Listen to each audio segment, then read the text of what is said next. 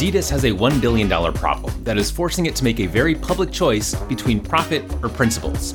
It's Thursday, March 9th. I'm senior writer Owen Poindexter, and this is Front Office Sports Today.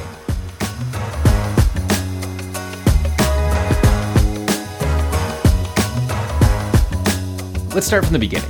In June 2016, Adidas teamed up with Ye, formerly known as Kanye West, to produce co-branded apparel with his Yeezy clothing line. At the time, they called it the most significant partnership ever created between an athletic brand and a non-athlete. If that ends up being true, it's not for the reasons they were hoping. On October 9th of last year, Ye said some anti-Semitic stuff on Twitter. There were signs before that he was going off the rails, but his tweets and the news coverage that followed made his behavior and his beliefs impossible to ignore, even if you had kind of tuned him out at some point, which I had years ago, and feel as vindicated as ever for doing that. A few weeks later, Adidas cut ties with Ye. Usually when a brand and a celebrity split because the celebrity did or said some unfortunate things, the story is about the celebrity, how they are losing money, they are getting deplatformed, etc. In this case, the more public fallout is with Adidas, because until Ye said all that stuff, this partnership was going really well. Prior to the split, analysts estimated that the Yeezy brand accounted for as much as 7% of Adidas' total sales. What does that mean? Well, Adidas just came out with their 2022 earnings report, and they had $23.8 billion in net sales. 7% of that is $1.7 billion. That's a rough estimate because that figure includes November and December, and Adidas had already cut things off with Ye for those months. But we also know from their earnings that the split just in the fourth quarter of 2022 cost them $633 million in sales. As for how that will affect things in 2023, Adidas estimates twice that figure, $1.3 billion in lost sales, quote, from potentially not selling the existing stock. Yeah, they said potentially, and that gets to the decision I alluded to at the top. They have over $1 billion in potential revenue from Yeezy branded apparel just sitting in warehouses, and you almost never see this level of corporate anguish in an earnings press release, but just the fact that they said they will potentially not sell that inventory shows that clearly there are people at Adidas who are saying, can't we just sell what we have and not make any more? And that's an option, I just don't see how they do that without looking like massive hypocrites. But if they don't sell the Yeezy apparel they have already, they could be headed for their first annual loss in 3 decades. To be specific, they estimate that not selling the apparel would lead to a $528 million drop in operating profit in 2023, plus an additional $211 million in one-off costs. With that factored in, they are anticipating to be around break-even in 2023. Their CEO, Bjorn Gilden, seemed essentially resigned to that being the case. Amid a bunch of pretty generic corporate speak in the press release, he said, quote, "We need to reduce inventories and lower discounts. We can then start to build a profitable business again in 2024. This is all pretty rough for Adidas, but having principles can be expensive. I would prefer it to be cheap and profitable, but in this case, it's probably going to cost Adidas something north of $2 billion when it's all said and done. But Adidas can afford it, and they made the right choice." They said, "Sorry, Mr. West is gone." Let's see what else is going on. The Barcelona referee scandal is not going away anytime soon. Spanish prosecutors have expanded the purview of the case to involve not just the refereeing official Barca is accused of bribing, Jose Maria Enriquez Negreira, but also the team itself and its former president, Josep Maria Bartomeu. The team denies all wrongdoing and maintains it was just incredibly good at avoiding penalties for a 3-year stretch, which happened to coincide with a period they are paying Negreira's consulting firm. The UK government announced more than £600 million, that's about $710 million, toward providing equal opportunities for both genders in school sports programs. Schools in England will be required to offer equal access to sports, including soccer, and provide at least 2 hours of physical education per week. Last August, England's national women's soccer team wrote a letter to the UK government calling for all girls in the country to have the opportunity to play soccer following the team's victory in the Euro Championships. And opt-out clauses, which have become more popular with athlete contracts, are making their way into media deals. The Athletic reports that Apple has an opt-out clause in its deal with Major League Soccer that they can trigger if not enough people sign up for MLS Season Pass. Up next, I had a great conversation with Bomani Jones, host of HBO's Game Theory with Bomani Jones and the Right Time podcast with ESPN. We talked about the evolution of television sports talk shows, where he fits into all of that, and I also got an NBA championship prediction out of him. We'll have that conversation right after this.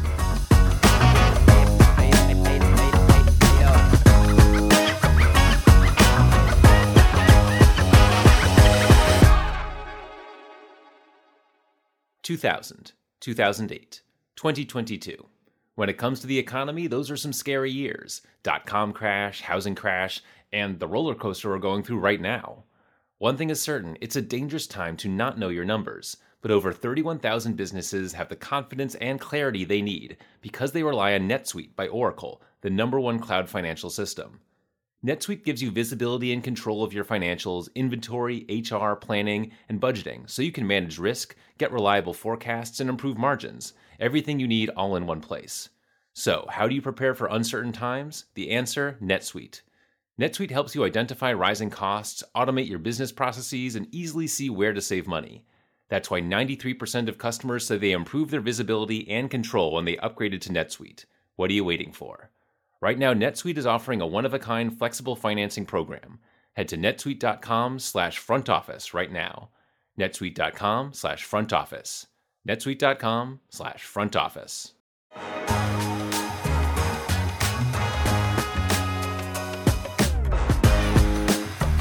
Okay, I'm joined now by Bomani Jones. He's the host of HBO's Game Theory, which just entered its second season, and he also hosts the Right Time podcast with ESPN. Welcome, Bomani. Hey, man, how are you? Doing great. Thanks so much for joining us. So, you're obviously no stranger to TV. You've been on it for kind of as long as I can remember, talking about sports. What's been different for you, new for you, about having your own HBO show in that late night format? I mean, the newest thing is, and it's in part a function of the fact that the show airs weekly rather than daily, is I'm a lot more involved in decisions outside of I'm going to say this, right? Like a production meeting for doing a daily show is, what do you want to say about this? Oh, okay, cool. And then they'll tell you when to say it, and then you go from there. This just has a lot more moving parts and a lot more things that require my input that ordinarily I would be able to just let somebody else do, but it's not that simple, right? Like my name is on this in a way that's different than anything that I've done otherwise. Yeah, because I assume you're like helping to choose the topics and, really shape the show in a way you probably weren't for other media. Well, I mean, I would say on the ESPN shows, I was helping to choose the topics. On this one, I'm choosing the topics. Like, it's not even a help sort of situation on this. Like, this is a clearer distillation of what I would want to do and what I would want to talk about than the shows I'd been on before. Yeah, I mean, we, that's something obviously that I deal with. We deal with on this show where we're not just looking for, we want the biggest stories, but we also want something where I can tell a story and make it interesting and, something that a bigger audience might be drawn in by. What are you looking for your like one shot of the week? Well, one, I'm looking for something that is very, very commonly relatable. Like, I'm not trying to go too far afield. I don't think we have enough trust from an audience that we're not at a place where we can tell them what they should care about. What we got to do is find the things that people already care about and then put them in a form of fashion that is different than what they've heard before, right? Like that for me is what the biggest thing is. So I'm not looking for minuscule topics. I'm looking for big ones. But finding the thing that nobody has said in this space about the big topic, or nobody's been in a position to explore using the tools that we got to try to explore it. But that's the biggest thing for me. Yeah, and finding that unique take obviously is its own challenge. I mean, one thing I've appreciated about your voice in the years you've been on TV is that, I mean, TV sports talk shows tend toward these like big bombastic takes that are kind of more about starting a fight than about like improving your understanding, your nuance on sports and how it fits into a larger picture. Whereas I think you managed to get attention for your takes, but there are takes that you could probably feel good about the next day and you can continue defending over time. Yeah, but I also think, though, to be fair to my colleagues, that kind of the notion of bombast in sports television is just a little overstated. Like, there was an era about 11, 12 years ago, right? Where that was really what was going on, where Richard Sherman's getting on TV and telling Skip Bayless that he's better at life than him, right? Like, that model of confrontation really is kind of like faded away now. What you see now on the analyst shows more than anything else is really not many quote unquote analysts or people who work on it from my position of vantage. You get a lot more former players now. It's a lot more of a nuts and bolts sort of discussion. And so, like, if you take First Take, for example, like Stephen A. and Mad Dog kind of have their back and forths and people have arguments, but you don't wake up every day and get on Twitter and be like, oh my God, somebody just said something crazy again. There was a time, where I think that was happening. But where things are changing, and as it affects me more directly, is that people don't associate me with a sport in a particular way. So like Mina Kimes is going to have a place forever within the ESPN ecosystem because she is a football person, right? She's in there eating film and all of that stuff. And so there'll always be a place. There was a time, that really kind of ended, I guess, 3-4 years ago, where as a generalist, there was a much bigger place and platform for you on that network. And now with the ways that they do shows, they just don't have seats for that person like they used to. Yeah, I mean, that's, that point's well taken, that things have maybe settled down some, and it's more about the nuts and bolts. And I do wonder if that's media fragmentation, not in a bad way, but just like if you want analysis of horse racing, you can find that somewhere on the internet, probably somewhere on a show, or whatever your thing is, you can find that. And so there isn't just like the one, like the nightly news equivalent of sports. Right. I mean, there is, but like it's a smaller and smaller segment of the population that's looking for that. Exactly. It doesn't mean the same thing. Like I've talked about, like, as an idea, the declining significance of SportsCenter, because SportsCenter really was kind of like what the USA Today hoped to be. Like, it was America's sports page, and you could get up and they run that thing all over the morning over and over again, and you catch up on everything, and then you come back the next day. Like, it served as a utility as much as anything else, and then, of course, was highly entertaining. Like, at its best, it was probably sports television perfection once they had figured all of that stuff out. But people don't need to catch up on the sports news in that same way. Like, the people that care enough to sit around and watch a network that ain't got nothing but sports are probably checking on this stuff a little bit earlier. So what do you see your place as a generalist who is still has the show where, it could be NBA, it could be NFL, it could be, something weird happened in golf. Like, how do you make a place for yourself that is a spot where people want to go to you week after week? I guess my place is game theory at this point. And what we do really at this point is just try to make the best show that we possibly can every week, right? And make something so that when people show up and they get a chance to check it out for the first time, it becomes something that they think they want to see again, or at the very least something that when they hear there's a big story that's going on, they want to find out in this place if we're talking about it. Because I think my place in the game, like I did something for the Washington Post a couple of years ago. I did an interview with them where I said I don't know where exactly my place is in the industry as it has changed. But the truth is, my place is mine. And the way that I've done this has never really been about going to find that open lane or whatever it is. I am a type of person, or the talent that I have, I think, is such that you can come up with what it is that you're coming up with, and you can think of something where, hey, Bomani might be good for that. Or you might come and be like, hey, Bomani, we got this thing we want to do, and we want to do it with you. What I'm doing now is kind of a combination of both of those scenarios, but that's where it is. Like, I'm at a place now in my career where I'm less concerned with figuring out how I fit into those things than I am trying to find things that are mine and then take them and do business with people off of it. When I was trying to think of stuff to ask you, one question that came to mind was, if there's stuff you're conflicted about as someone whose livelihood, and I'm in the same boat, obviously, is built on sports, and sports aren't always, a shining example of what we want to see in the world. But I'm wondering if that's even the right question, because your platform gives you a way to address those. Yeah, though I would say, so for example, I don't feel conflicted about consuming college sports, because I think on that, for example, I do work with the platform, right? Like, I think in the way that you talk about it goes there.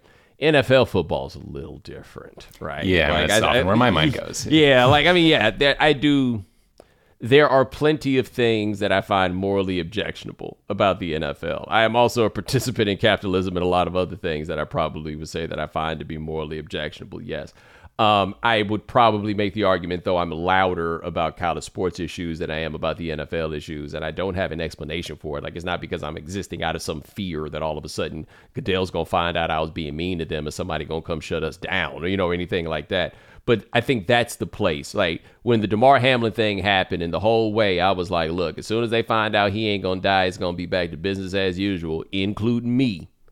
Right? Like, it wasn't just a finger pointing sort of expedition. I was like, yeah, including me.